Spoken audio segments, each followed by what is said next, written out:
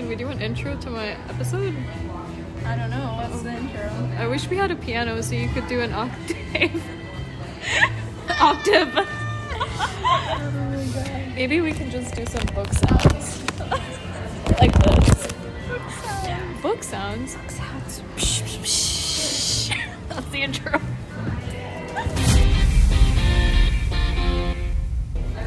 Sultana's Dream first appeared in 1905, 10 years before the American feminist and novelist Charlotte P. Gilman published her feminist utopia Herland. Sultana's Dream is an appealing story of reversed Purdah, the seclusion of women in Ladyland, where peace-loving women overpower aggressive men through the power of their brains. Begum Rokeya Sahkawat Hossain, who lived during the last years of colonial rule in East Bengal, was a quiet and determined pioneer of Muslim feminist thought and writing, championing Muslim women's rights to education and freedom. This was her first full-length work in English.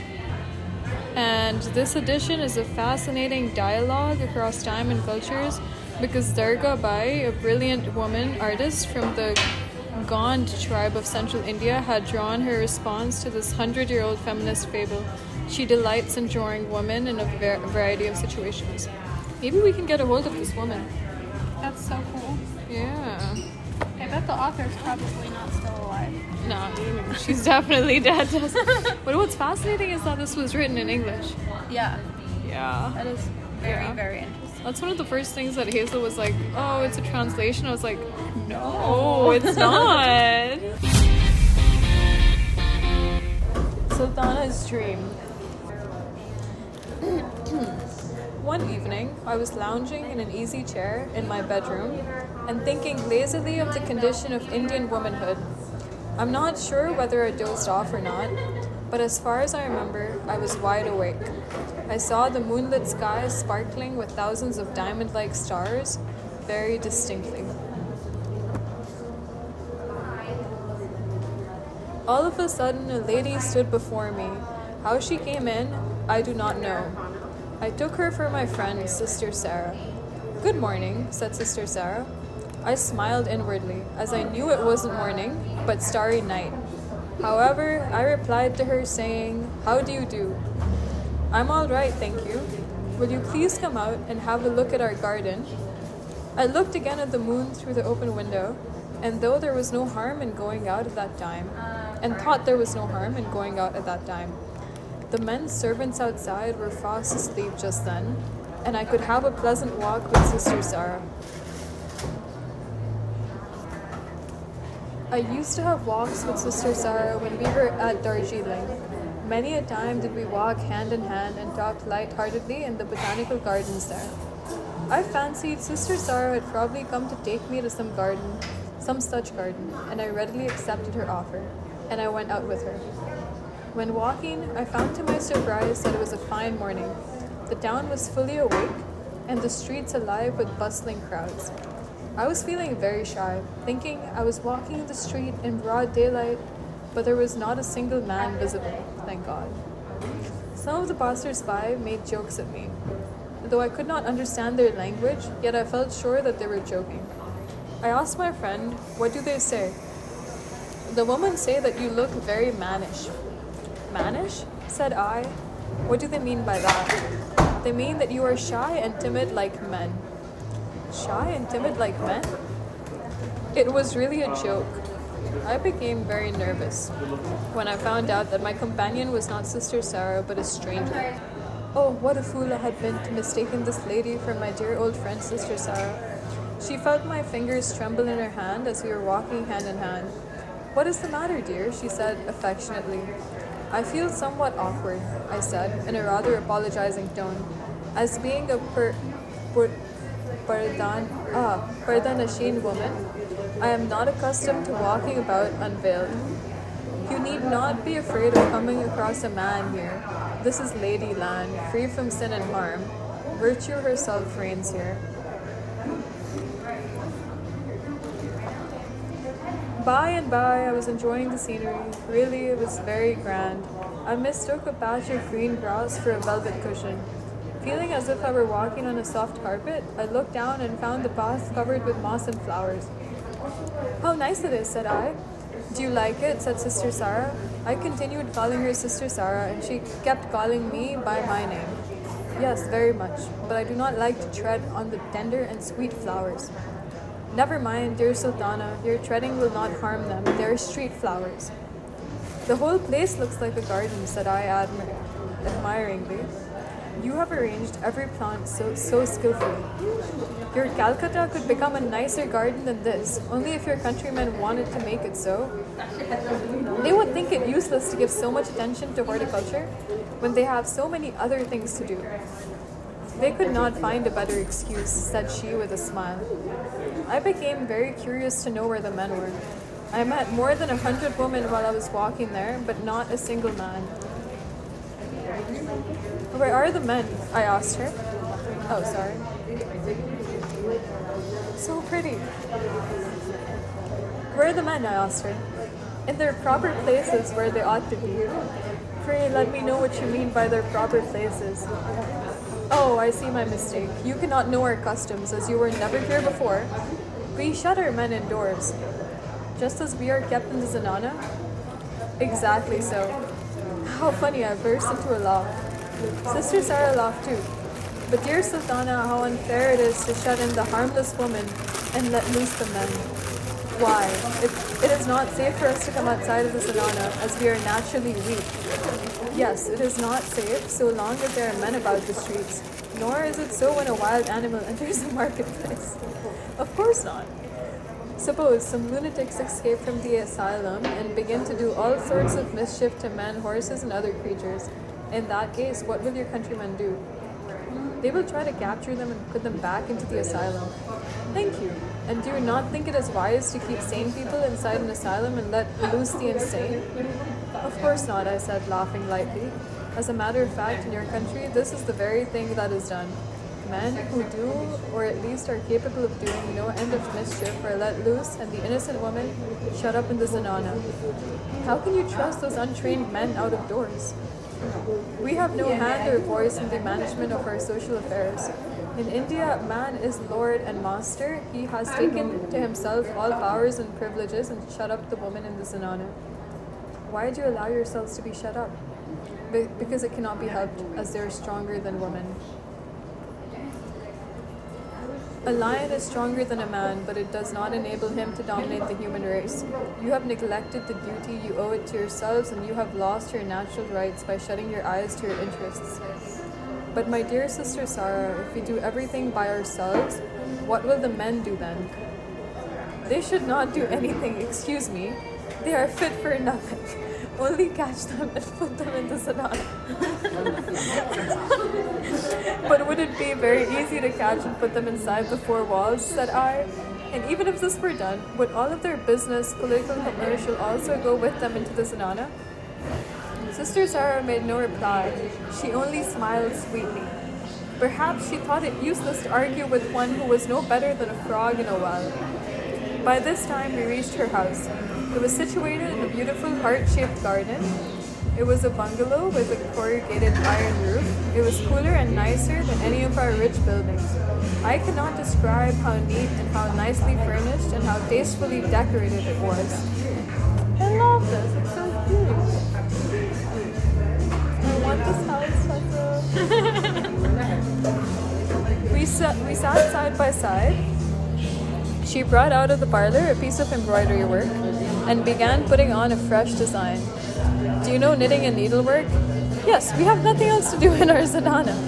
But we do not trust our zanana members with embroidery, she said, laughing, as a man has not patience enough to pass thread through a needle hole even. Have you done all this work yourself? I asked her, pointing to the various pieces of embroidered teapot cloths. Yes. How can you find time to do all these? You have to do the office work as well, have you not? Yes, I do not stick to the lab all day long. I finish my work in 2 hours. In 2 hours? How do you manage?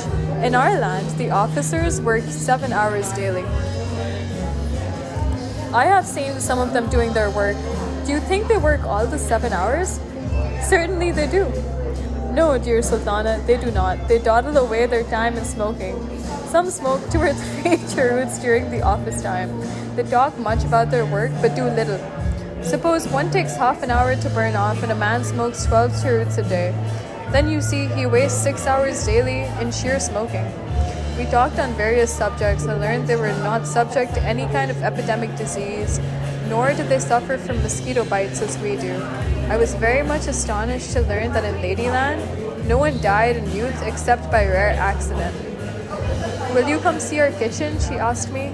"With pleasure," said I, and we went to see it. Of course, the men had to be asked to clear off when I was going there. The kitchen was situated in a beautiful vegetable garden. Every creeper, every tomato plant was itself an ornament. I found no smoke, nor any chimney either in the kitchen. It was clean and bright. The windows were decorated with flower gardens. There was no sign of coal or fire. Here, do you want to read?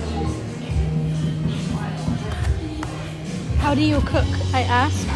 With solar heat, she said, at the same time showing me the pipe, through which passed the concentrated sunlight and heat. And she cooked something then and there to show me the process. How did you manage to gather and store up the sun heat? I asked her in amazement. Let me tell you a little of our past history then. 30 years ago, when our present queen was 13 years old, she inherited the throne. She was queen in name only, the prime minister really ruling the country. Our good queen liked science very much. She circulated an order that all the women in her country should be educated. Accordingly, a number of girls' schools were founded and supported by the government. Education was spread far and wide among women. And early marriage was also stopped. No woman was allowed to marry before she was 21.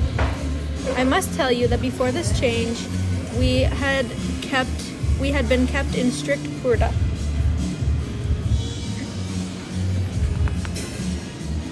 How the tables have turned, I interposed with a laugh.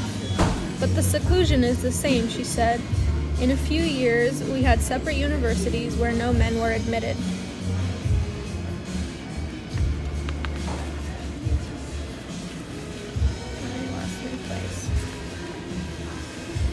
In the capital where our queen lives, there are 2 universities. One of these invented a wonderful balloon to which they attached a number of pipes.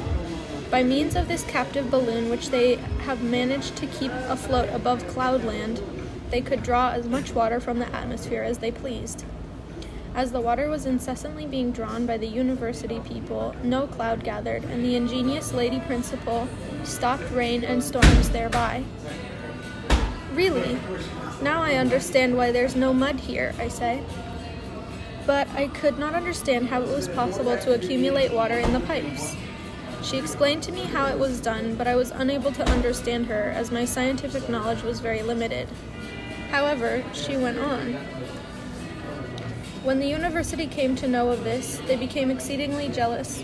When the other university came to know of this, they became exceedingly jealous and tried to do something more extraordinary still.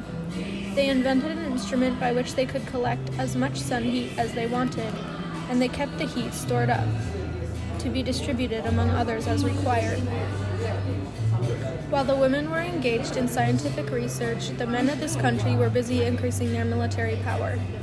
When they came to know that the female universities were able to draw water from the atmosphere and collect heat from the sun, they only laughed at the members of the universities and called the whole thing a sentimental nightmare.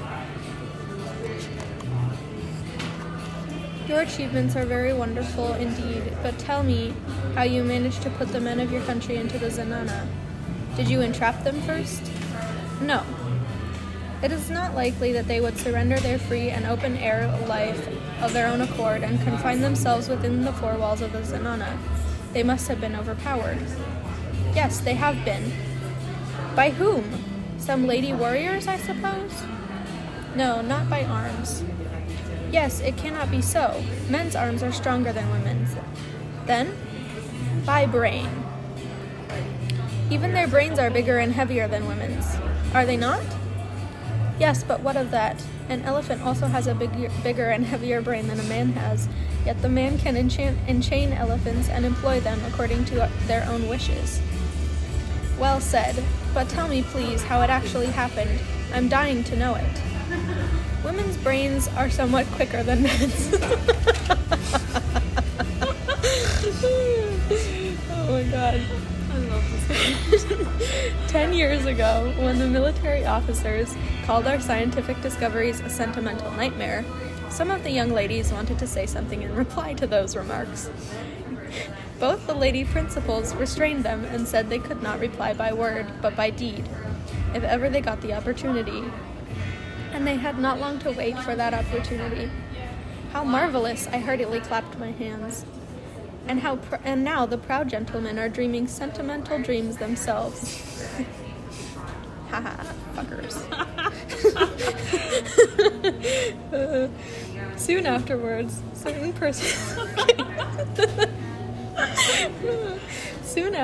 certain persons came from a neighboring country and took shelter in ours.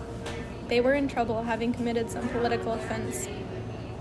The king, who cared more for power than for the good government, asked our kind-hearted queen to hand them over to his officers. She refused, as it was against her principle to turn out refugees. For this refusal, the king declared war against our country. Our military officers sprang to their feet, and at once they marched out to meet the enemy. The enemy, however, was too strong for them. Our soldiers fought bravely, no doubt, but in spite of all their bravery, the foreign army advanced step by step to invade our country. Nearly all the men had gone out to fight. Even a boy of 16 was not left home. Most of our warriors were killed, the rest driven back, and the enemy came within 25 miles of the capital. A meeting of a number of wise ladies was held at the Queen's palace to advise as to what should be done to save the land. They proposed to fight like soldiers. Some proposed to fight like soldiers. Others objected and said that women were not trained to fight with swords and guns, nor were they accustomed to fighting with any weapons. A third party regretfully remarked that they were hopelessly weak of body. If you cannot save your country for lack of physical strength, said the Queen, try to do so by brain power. There was a dead silence for a few minutes. Her Royal Highness said again, I must commit suicide if the land and my honor are lost. Then the lady principal of the second university, who had collected sun heat, who had been silently thinking during the consultation, remarked that they were all but lost, and there was little hope left for them.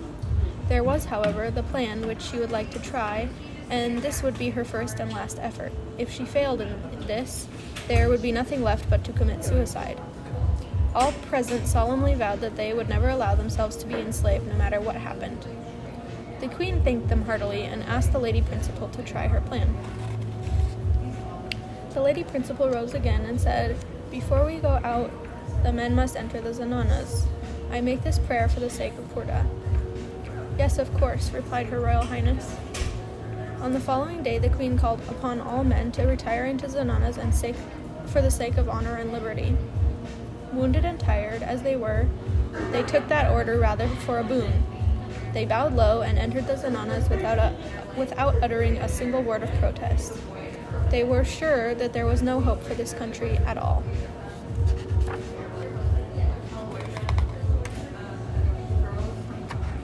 Then the lady principal marched with her 2,000 students to the battlefield and arriving there, directed all the rays of concentrated sunlight and heat towards the enemy. The heat and light were too much for them to bear. They all ran away panic-stricken, not knowing in their bewilderment how to counteract the scorching heat. When they fled away, leaving their guns and other ammunitions of war, they were burnt down by means of the same sun heat. Since then, no one has tried to invade our country anymore. And since then, your countrymen never tried to come out of the Zenana? Yes, they wanted to be free. Some of the police commissioners and district magistrates sent word to the Queen to the effect that the military officers certainly deserved to be imprisoned for their failure, but they never neglected their duty and therefore should not be punished, and prayed to be restored to their respective offices. Her Royal Highness sent them a circular letter intimating to them that if their services should ever be needed, they would be sent for, and that in the meanwhile, they should remain where they were. I fucking love that. If you're ever going to be useful, sir, I will ask. Now that they are accustomed to the purdah system and have ceased to grumble at their seclusion, we call the system Murdana instead of Zanana. Mirth is like man. Okay. Like But how do you manage, I asked Sister Sarah, to do without the police or magistrates in case of theft or murder? Since the Murdana system has been established, there has been no crime or sin. Therefore, we do not require policemen to find out a culprit, nor do we want a magistrate to try a criminal case. Classic. That is very good indeed. I suppose if there was any dishonest person, you could easily chastise her. As you gained a decisive victory without shedding a single drop of blood, you could drive off crime and criminals too without much difficulty. Now, dear Sultana, will you sit here or come to my parlor? She asked me. Your kitchen is not inferior to a queen's boudoir, I replied with a pleasant smile. But we must leave it now, for the gentlemen may be cursing me for keeping them away from their duties in the kitchen so long. We both laughed heartily.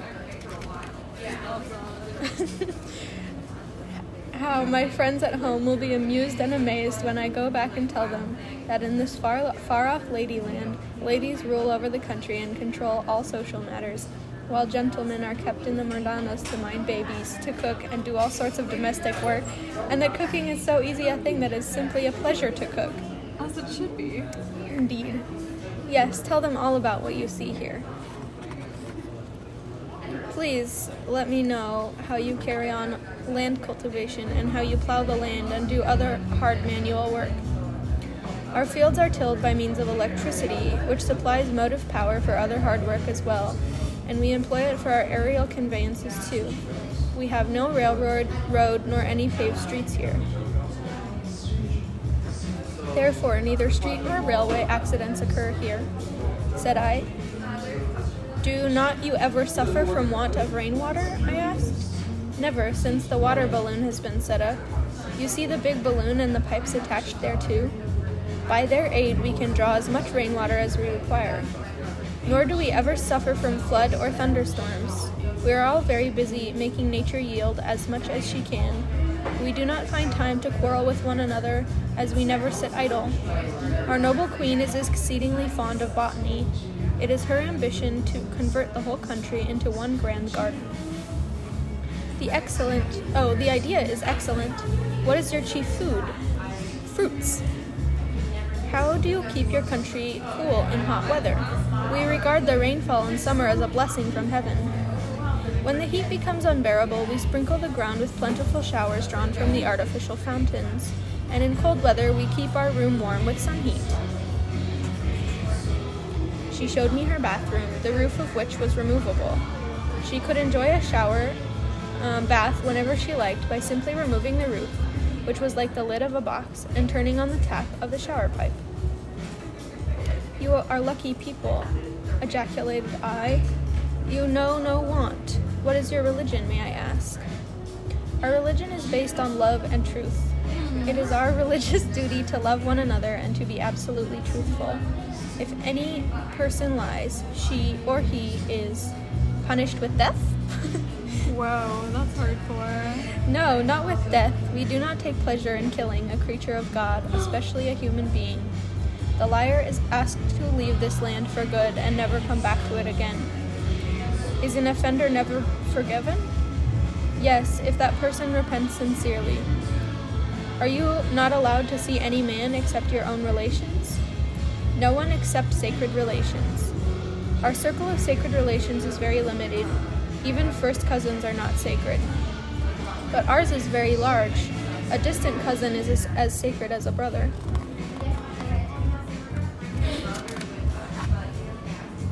That is very good.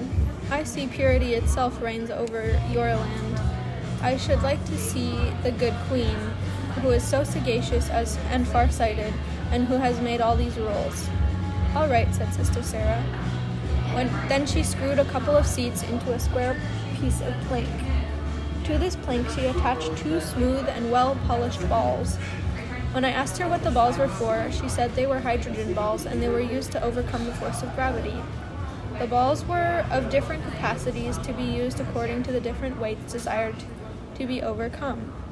She then fastened to the air car 2 wing blades, which she said were worked by electricity.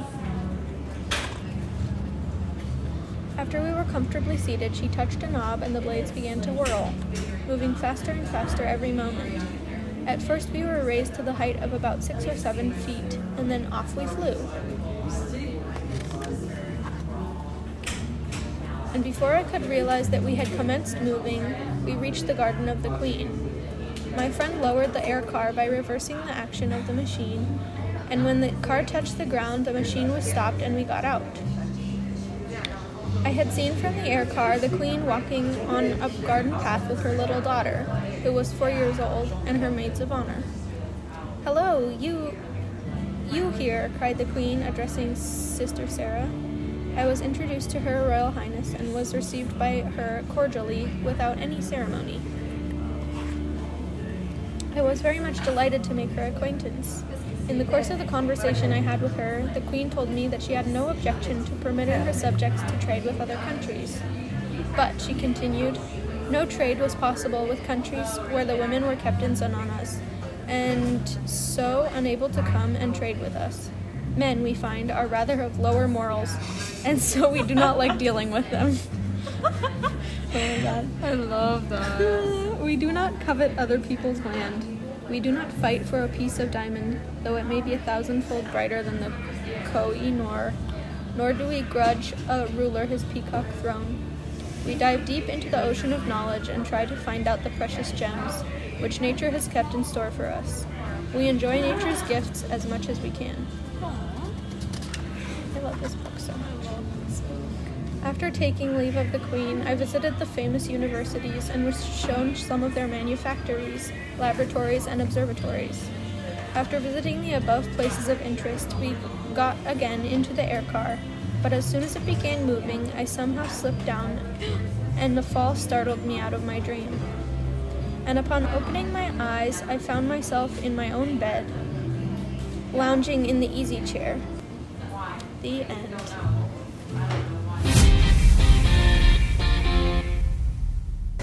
So one evening, Zara was lounging on her floor bed in East Harlem, thinking lazily of the condition of Pakistani womanhood.